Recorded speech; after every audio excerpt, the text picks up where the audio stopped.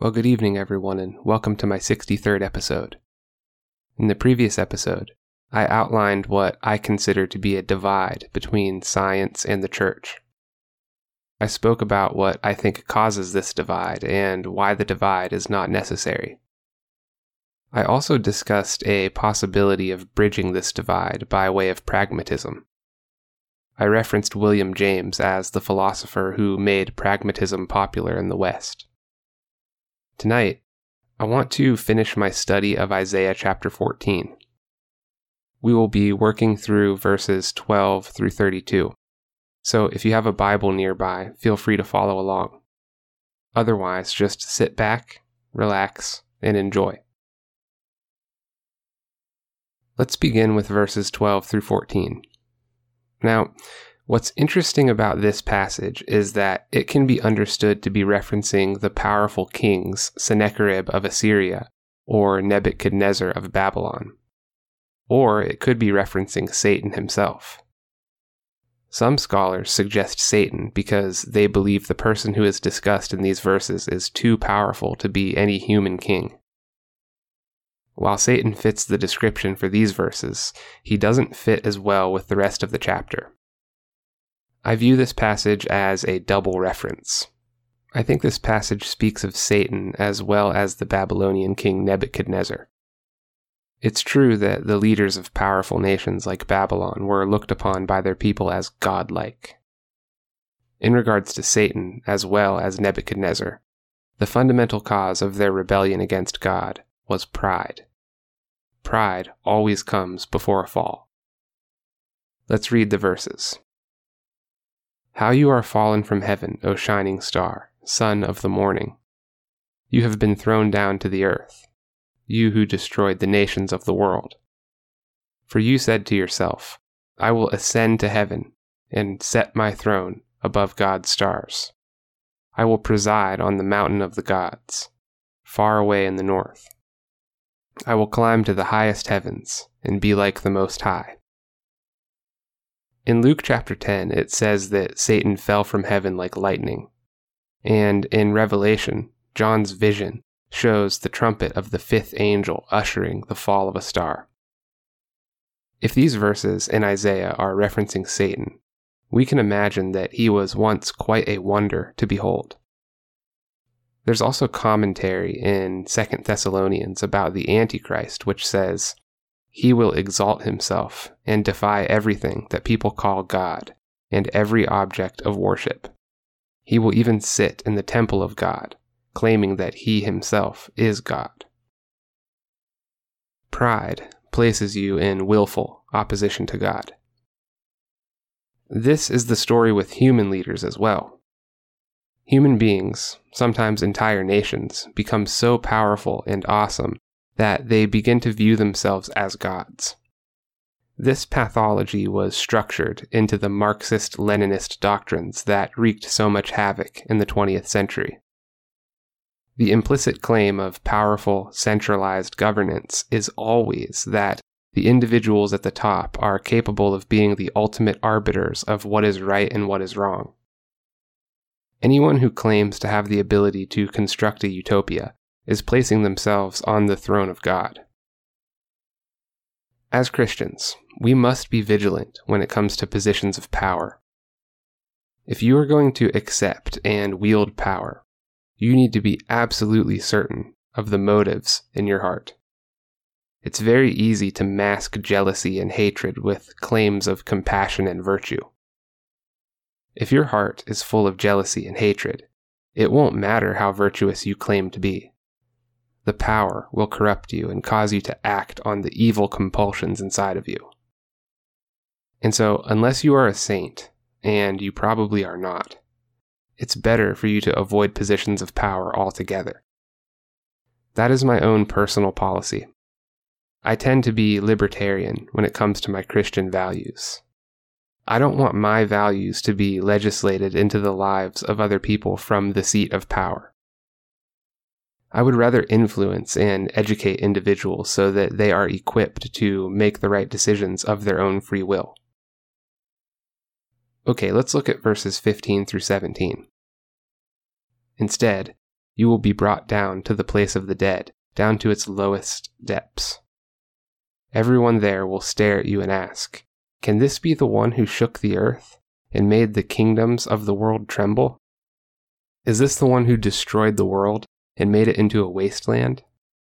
Is this the king who demolished the world's greatest cities and had no mercy on his prisoners?"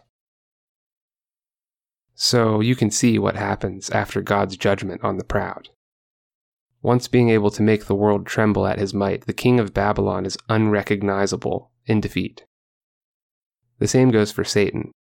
Satan is a powerful being, but compared to Christ, his power isn't even a blip on the radar. And this passage actually makes reference to the Gospels where the people of Capernaum are denounced for their pride. You see, Jesus had done miracles for them, and yet they arrogantly rejected him. He told the people of Capernaum that if he had done these same miracles for the wicked city of Sodom, it would still be there today. So that's something for us to think about. If we are too arrogant and full of pride, there is a good chance we won't even notice God working miracles in our own lives. Remain humble, keep your eyes open, and pay attention. Okay, verses 18 through 23. The kings of the nations lie in stately glory, each in his own tomb, but you will be thrown out of your grave like a worthless branch. Like a corpse trampled underfoot, you will be dumped into a mass grave with those killed in battle. You will descend to the pit. You will not be given a proper burial, for you have destroyed your nation and slaughtered your people. The descendants of such an evil person will never again receive honor. Kill this man's children, let them die because of their father's sins. They must not rise and conquer the earth, filling the world with their cities. This is what the Lord of Heaven's armies says. I myself have risen against Babylon. I will destroy its children and its children's children, says the Lord. I will make Babylon a desolate place of owls, filled with swamps and marshes. I will sweep the land with the broom of destruction. I, the Lord of Heaven's armies, have spoken. So we see this idea of sin and evil being carried on by the descendants of the one who started it. This is why it is so incredibly important for you to be a good parent. If you think that your negative impact is going to be contained to yourself and not hurt your child, you don't understand anything about the ripple effect of sin. In all likelihood, the impact won't even be contained to you and your child. It will reach out into the world and harm many families, and it will be handed down by your child to his or her children. But you can prevent all of that. I believe that if you pick up your cross daily and stumble uphill toward the city of God, your positive impact will be felt even further. Listen to this passage from the book of Exodus. Then God gave the people all these instructions. I am the Lord your God who rescued you from the land of Egypt, the place of your slavery. You must not have any other God but me. You must not make for yourself an idol of any kind or an image of anything in the heavens or on the earth or in the sea. You must not bow down to them or worship them, for I, the Lord your God, am a jealous God who will not tolerate your affection for any other gods. I lay the sins of the parents upon their children. The entire family is affected, even children in the third and fourth generations of those who reject me. But I lavish unfailing love for 1,000 generations on those who love me and obey my commands. So this part of Isaiah 14 ends with Babylon being left in ruins and the land being made a desolate place forever. Babylon is present-day Iraq, and it still has never been restored to its former glory. In the next few verses, the focus is turned away from Babylon and onto Syria. This is God's message to Assyria, made through the prophet Isaiah, verses 24 through 27. The Lord of Heaven's armies has sworn this oath. It will all happen as I have planned. It will be as I have decided. I will break the Assyrians when they are in Israel. I will trample them on my mountains. My people will no longer be their slaves, nor bow down under their heavy loads. I have a plan for the whole earth, a hand of judgment upon all the nations. The Lord of heaven's armies has spoken. Who can change his plans? When his hand is raised, who can stop him? You have a better chance of reversing gravity than you do of overruling God's decisions. God always comes through on his word. He never fails to do what he says he will do. And this prophecy regarding Assyria came true exactly how he said it would. Being inside the walls on the night that the Assyrian army surrounded Judah meant certain destruction. Even today, non-Christian historians are at a loss for how that city was not taken. But we know that Assyria was crushed because God said they would be. We know that on that night the angel of the Lord descended on the Assyrian army and destroyed 185,000 men, delivering Judah from the empire's grip. That night, Assyria suffered a loss so tremendous that the empire would never recover, all because God spoke.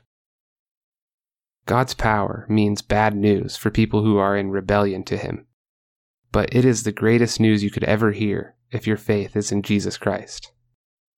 The Bible says that not a single one will be lost who is in Christ, not a single one.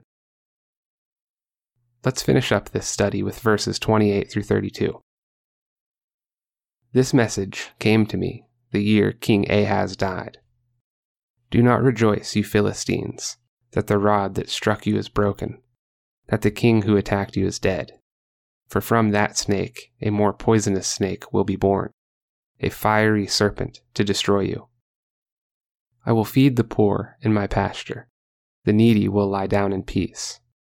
But as for you, I will wipe you out with famine and destroy the few who remain. Wail at the gates, weep in the cities, melt with fear, you Philistines. A powerful army comes like smoke from the north. Each soldier rushes forward, eager to fight. What should we tell the Philistine messengers? Tell them, the Lord has built Jerusalem. Its walls will give refuge to his oppressed people. Isaiah received this message from the Lord in 715 BC, the year that King Ahaz of Judah died. In verse 29, the king who attacked you is not referring to Ahaz, but to either Shalmaneser V or Sargon of Assyria. In verse 31, the powerful army from the north refers to the soldiers of Sargon of Assyria. We see this chapter end on a positive note where God is saying that the walls of his city Jerusalem will give refuge to his oppressed people. Listen to what Psalm 87 says about this. On the holy mountain stands the city founded by the Lord. He loves the city of Jerusalem more than any other city in Israel. O city of God, what glorious things are said of you. I will count Egypt and Babylon among those who know me, also Philistia and Tyre, and even distant Ethiopia. They have all become citizens of Jerusalem. Regarding Jerusalem, it will be said, everyone enjoys the rights of citizenship there, and the Most High will personally bless this city. All people are welcome in the city of God. All people can partake in his blessings, his peace, and his security. It is not God's will that even one of his children be lost, and that includes you who are listening to this podcast. Before the creation of the universe, all the grandeur that you see around you, before all of that, God knew about you. He knew about you, and he made a place for you by his side in eternity. Will you accept it? If you find this content valuable, feel free to share it and to use it in your own studies. If you'd like to support this podcast, you can do so at www.patreon.com/Michael H. Bond. There is a link in the description. Your generosity goes a long way to promoting the growth of this enterprise and the cause of free speech. Thank you all for joining me this evening, and I will see you in the next episode.